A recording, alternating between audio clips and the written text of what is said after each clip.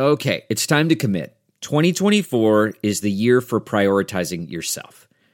Begin your new smile journey with Byte, and you could start seeing results in just 2 to 3 weeks. Just order your at-home impression kit today for only $14.95 at Byte.com. Byte clear liners are doctor-directed and delivered to your door. Treatment costs thousands less than braces, plus they offer financing options, accept eligible insurance, and you could pay with your HSA, FSA.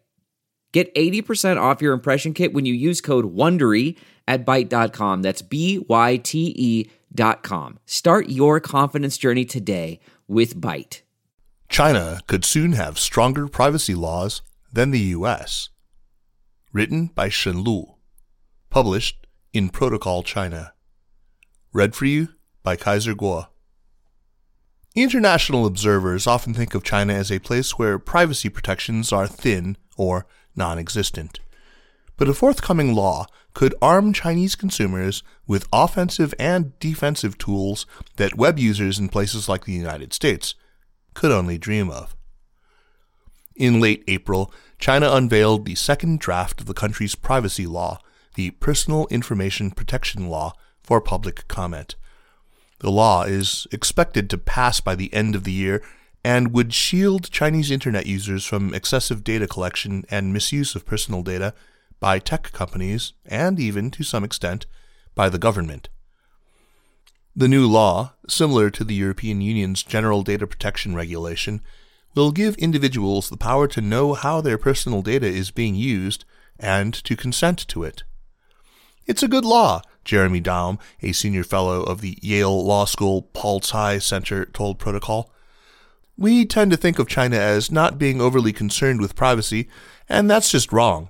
There's a growing expectation of privacy in the Chinese public, and the government is responding to it by passing high-level authority to try and ensure some protection. Several of the provisions in the draft could change the experience of Chinese web users nationwide. One new provision requires big internet platforms, including WeChat, Douyin, and Taobao, to each form a committee staffed predominantly by non-company employees that supervises the handling of personal information. Tech companies will have to stop providing services that misuse personal information. The big platforms are also required to publish periodic reports about information protection. This is not a model new to the rest of the world. Facebook, for example, was required to form an independent privacy committee by the Federal Trade Commission in 2019. But Chinese tech companies will be required for the first time to establish an outside board to review the handling of consumer data, especially sensitive biometric data. It gives consumers an added level of protection, Daum said. You're going to have somebody besides the government and besides the company itself looking at how the company is using personal information, making sure they're doing it as they said in their user agreements for the purposes that they state. The law also adds novel protections for post-mortem privacy. When a person passes, that person's family will inherit the rights to handling the decedent's personal information, which could include the power to delete their account. Alexa Lee, Senior Manager for Global Cyber and Privacy Policy with the Information Technology Industry Council and an Associate Editor of DigiChina, told Protocol that privacy laws globally rarely address the rights to personal information of the deceased. This is a very unique addition because if you look at all the global privacy laws, only France has one on this, Lee said. No other privacy laws have something like this, not even GDPR. Under the new Personal Information Protection Law, users can elect to block algorithmically curated information or personalized ads. This means that if Taobao or Douyin recommends merchants or video clips to users, by default, the platforms must provide options that aren't tailored for the user based on past and present engagement. If companies want to serve ads based on personal information, quote, with a major influence on the rights and interests of the individual, unquote, the app or the site must get affirmative user consent first.